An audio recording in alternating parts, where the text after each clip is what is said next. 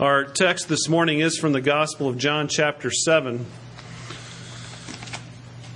So I invite you to turn there in your Bibles. John chapter 7. Today we will be looking at quite a long passage, verses 1 through 24. This is God's holy and inspired Word. John chapter 7, 1 to 24. After this, Jesus went about in Galilee. He would not go about in Judea because the Jews were seeking to kill him. Now the Jews' feast of booths was at hand. So his brothers said to him, "Leave here and go to Judea, that your disciples also may see the works you are doing. For no one works in secret if he seeks to be known openly. If you do these things, show yourself to the world." For not even his brothers believed in him. Jesus said to them, "My time has not yet come, but your time is always here. The world cannot hate you, but it hates me, because I testify about it that its works are evil. You go up to the feast. I am not going up to this feast, for my time has not yet fully come." After saying this, he remained in Galilee. But after his brothers had gone up to the feast, then he also went up, not publicly, but in private. The Jews were looking for him at the feast and saying, "Where is he?" And there was much muttering about him from the people. While some said, "He is a good man," others said, "No, he's leading the people astray." Yet for fear of the Jews, no one spoke openly of him. About the middle of the feast, Jesus went up into the temple and began teaching. The Jews therefore marveled, saying, "How is it that this man has learning when he has never studied?" So Jesus answered them, "My teaching is not mine, but is his who sent me. If anyone's will is to do God's will, he will know whether the teaching is from God or whether I am speaking on my own authority.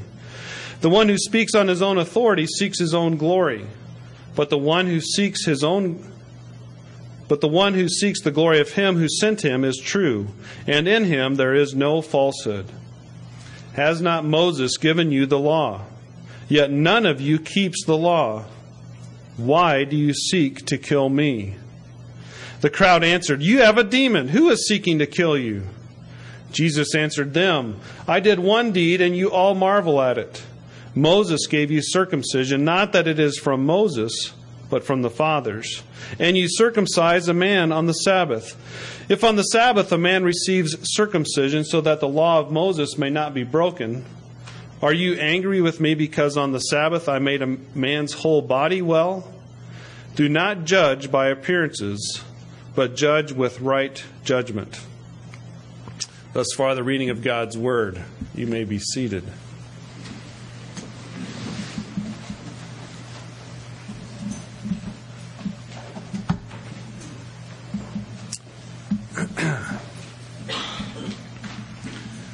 Opposition. Opposition. These two chapters, chapters 7 and 8, in the Gospel of John, record for us, in a greater extent than any other place in the Gospel of John, and perhaps even in the other Gospels, the opposition that Jesus faced. If you read through these chapters, which I encourage you to do perhaps later this afternoon with your families, you will find that in these two chapters there is no one on Jesus' side. There is no one mentioned who is a friend, who is a brother, who is a disciple to Jesus in these two chapters. These two chapters are about opposition. The opposition that Jesus Christ faced. He was all alone, it would seem, in his work here. And that is the picture that I believe the Apostle John wants us to get. That Jesus was alone against the opposition that he faced while he was here on earth. Now, when we talk about opposition, opposition is not always a bad thing. We can talk about opposition in an astronomical sense when we see heavenly bodies in what they call opposition, that's actually the best time to view them. The moon is moving back toward being a full moon, back to full opposition. That's not a bad thing. It's when you can see the most detail. We can talk about opposition in a military sense. There are special operation forces, or oppositional forces that armies use to train their soldiers. They have the oppositional forces that in the Cold War days used to pretend to be the Russians. These days they pretend to be Iraqi soldiers. They may even fit out their equipment to look like that particular army's equipment. Opposition can be spoken of in a political sense. We have opposing parties that sometimes fight against each other, but we believe in our country that that's a good thing, that we have these opposing parties because they help us maintain some equilibrium. In fact, I was interested to discover that in the United Kingdom that there is a party known as, or there can be parties known as Her Majesty's Loyal Opposition. That they can oppose her, but they will always be loyal to her. We can talk about opposition in a physiological sense. What is the amazing thing that sets us apart from many of the animals? The opposing thumb.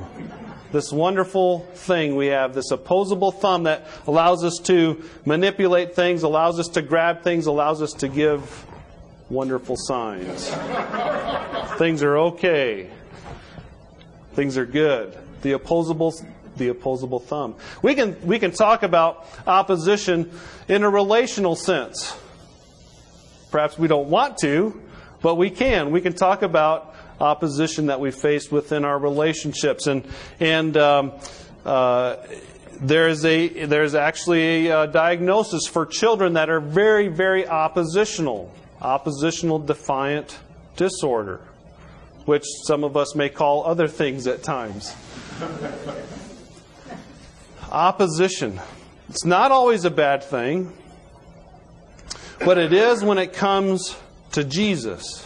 When it comes to the Christ. And what we're going to talk about today, what we're going to look at, is in this passage are four groups of people that Jesus talks about that are found in opposition. And I would tell you this, that opposition to Jesus is a dangerous position. Opposition to Jesus is a dangerous position. The first group that we look at here in this passage are the brothers, Jesus' brothers.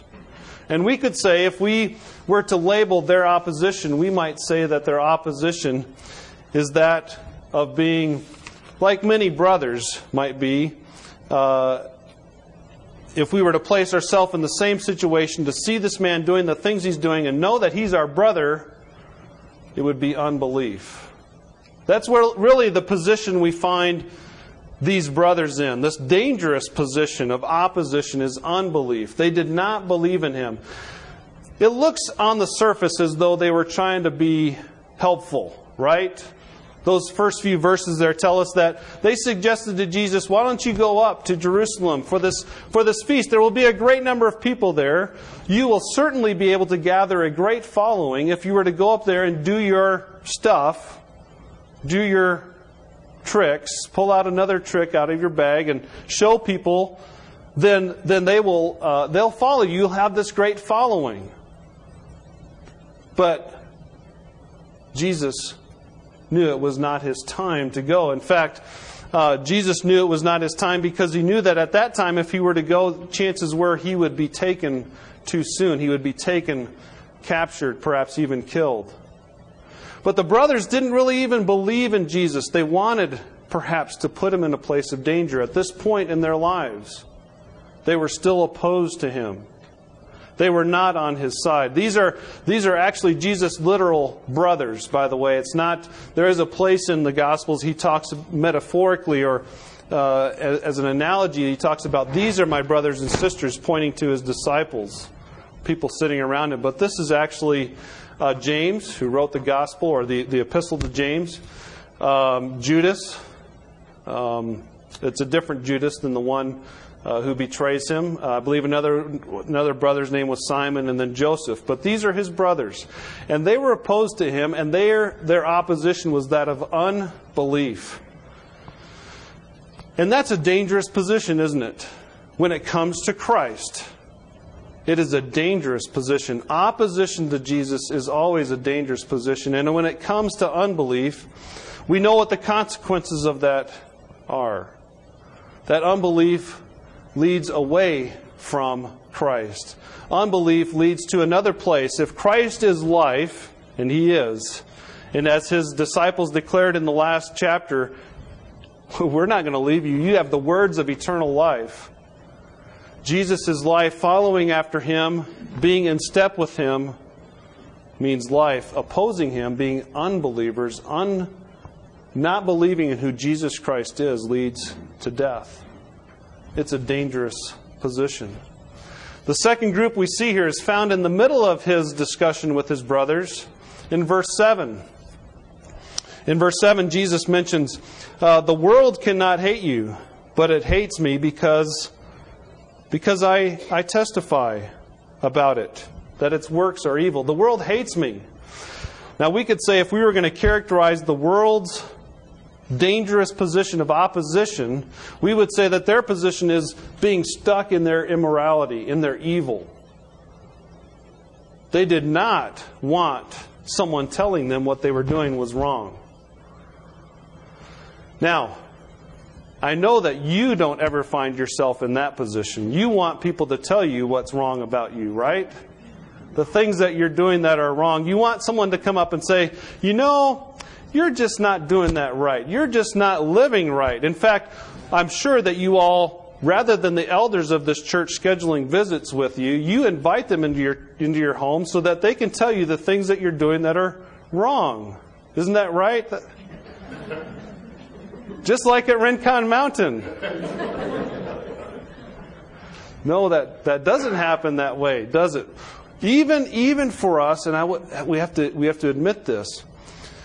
We all know that we need the shepherding of the church, the shepherding of the elders. We need that conviction.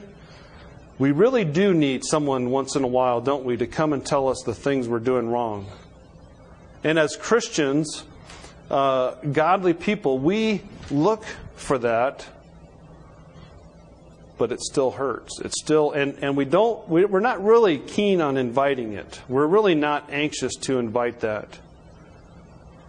The world hated Jesus because He told them what they were doing was wrong. He wanted to bring them to a place of conviction. Now, when it mentions the world here, this is one of those words in the Gospel of John. It's the word cosmos, and it refers to those people that Jesus meets and sees and ministers to somewhat on the circles, on the fringe, people that hear about Him but never believe, never want to hear the message. Several, in fact, if you look back into chapter 6, that left His ministry after being fed. Chapter 6, the feeding of the 5,000. I am the bread of life. People didn't want to buy into what Jesus was telling them there. And several left. They were not ready to be told what they were doing was wrong. They wanted to stay stuck in their immorality. They didn't want to give up some of their pet sins, if any of them. The next group we see in this passage are the Jews. Now, we've been studying the Gospel of John over at Rincon Mountain, and this word, this term, the Jews, comes up quite often, and I often remind our folks over there, and so that would be fitting here as well, that John is not being discriminatory. This is not a racial slur, but it's a very accusatory word. What John is saying here, when he says the Jews, who he's referring to are the religious leaders of that day, the Pharisees, the scribes, the Sadducees, even the Sanhedrin. John is saying, when he says the Jews, he's talking about the religious leaders of that day. And if we were to characterize their their position of opposition to Jesus, we would characterize it with this word, envy. Envy. If you look down around verse 15, I believe it's verse 15. The Jews, therefore, marveled, saying, "How is it that this man has learning when he has never studied?" You know, that was one thing that continued to bug them. How can he talk with such authority? He's not been to the schools we've been to. He's not sat under this rabbi, although I'm sure he did when he was growing up. He sat in the synagogues. He did learn. But perhaps he didn't have the training, the official training to be a Pharisee. And yet he spoke in such a way that, you know, you could put it all together with the Old Testament stories and accounts and law. It all made sense. Better than anything they would ever teach. How could this guy do this? They were envious of him. They wanted to get him. They wanted to take him out. They wanted to kill him. It was his growing popularity, wasn't it, that caused Jesus to be such a target for these men's hatred and desire for ill. It was because he was God. He was God's man on earth. He was God in flesh. He came to teach and to tell people about God and to bring a means of reconciliation. And they didn't want to lose their position, these religious leaders. They had a nice gig going. They had a nice thing going. In the temple, they were the rulers. In the streets, they were the rulers. They could walk and do and say whatever they wanted. They were envious of this man. Because of that envy, they wanted to kill him. They wanted to destroy him. That envy is a dangerous position of opposition. There's a story that Dwight L. Moody tells. It's a fable.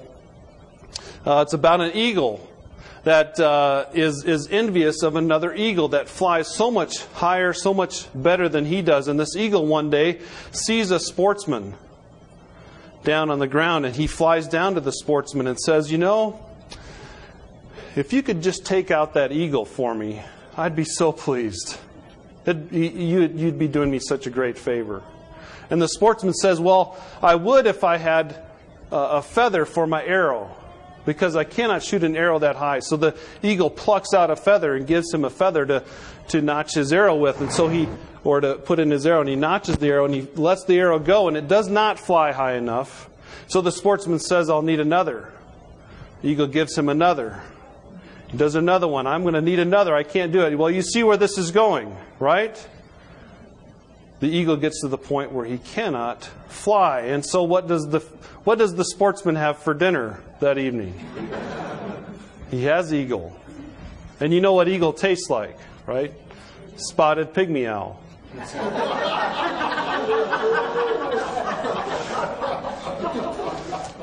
Or maybe chicken. But it's that envy, isn't it? It's the envy of that eagle that destroys him. It's the envy of the eagle that brings him down. And it's the envy of these religious leaders that eventually leads to their downfall. Envy is a dangerous position of opposition. The last group that we see, the last group of people we see in this is the crowd. The crowd. Down in verse 20.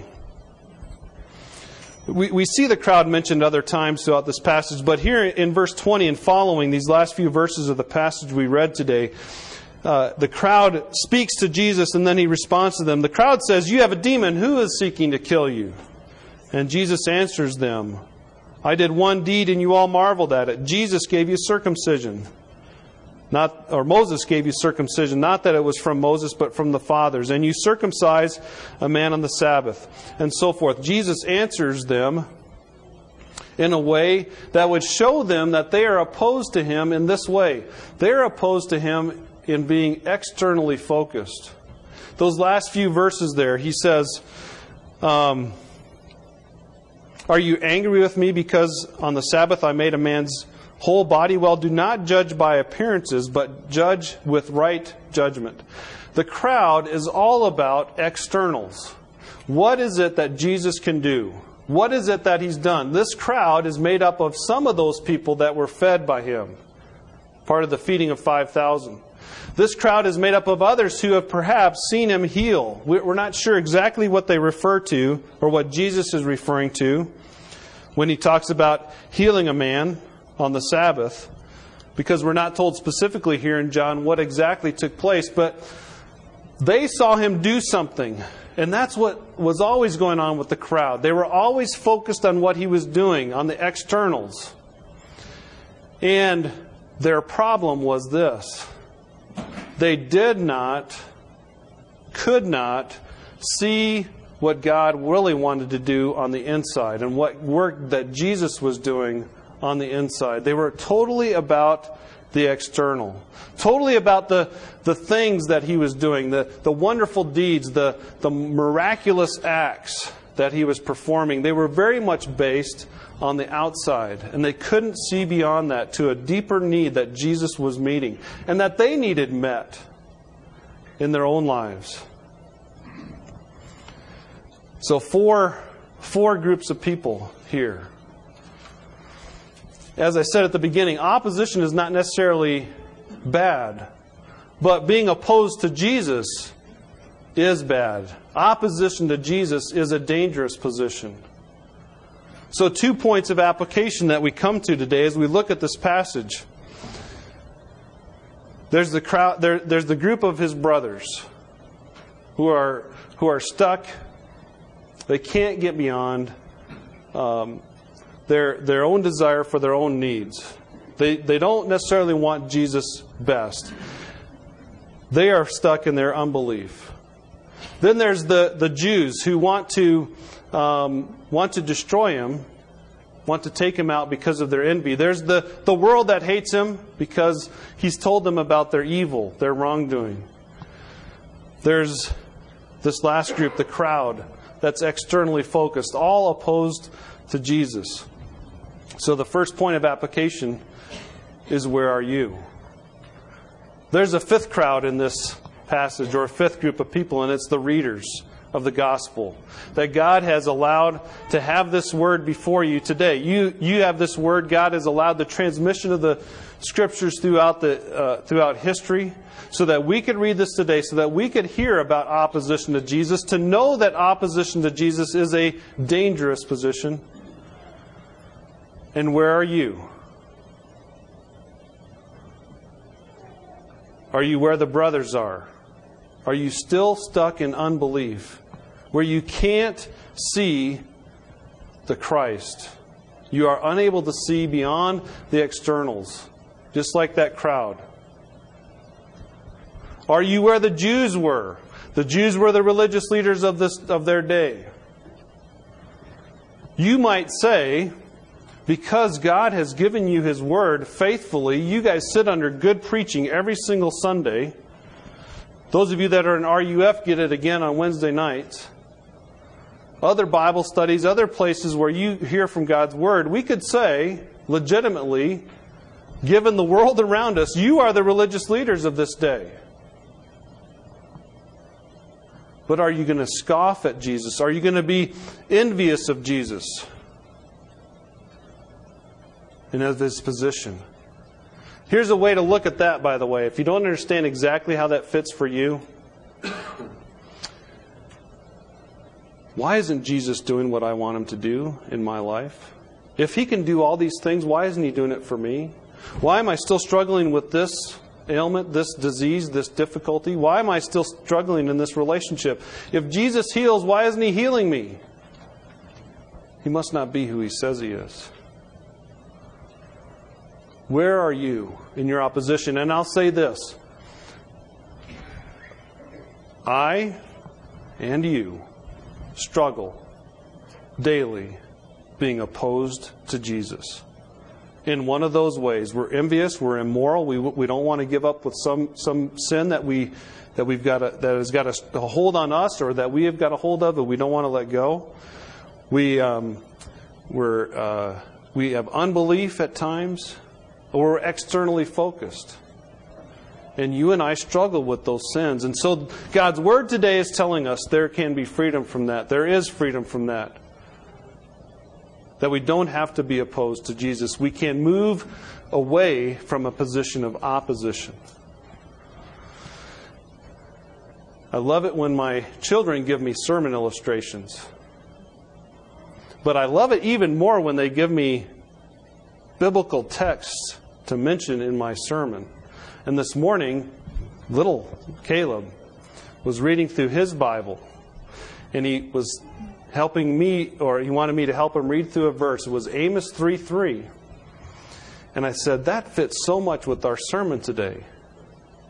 Amos 3:3 says, how can two walk together unless they agree? How can two walk together unless they agree? How can you walk with Christ unless you agree?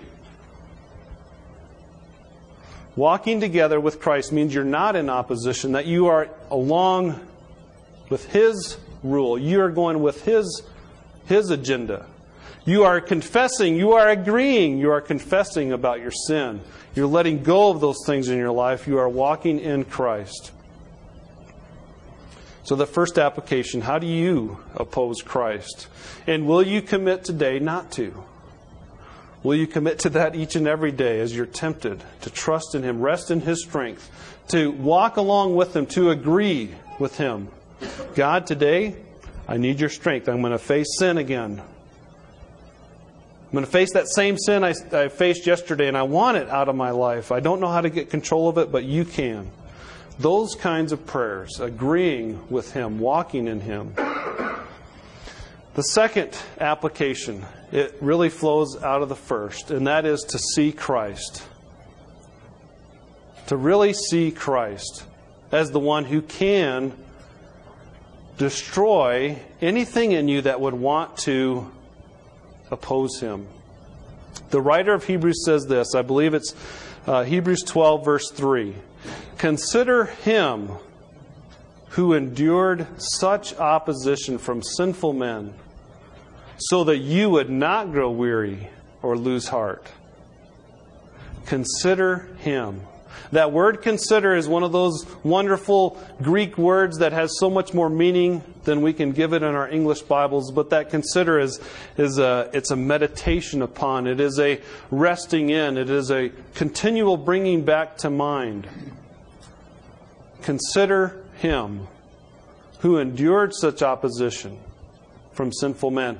Jesus endured the opposition we do not see in these chapters 7 and 8 that are so full of opposition, listing all those groups, all those people. Again, no one on His side.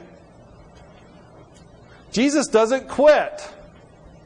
We might expect to see later on here in chapter 8, or 7 or 8, Jesus went away. If we didn't know the rest of the story, if we were just reading this for the first time, wouldn't we expect Him to stop? Wouldn't we expect Him to go? Jesus got in a boat and headed for Tarshish.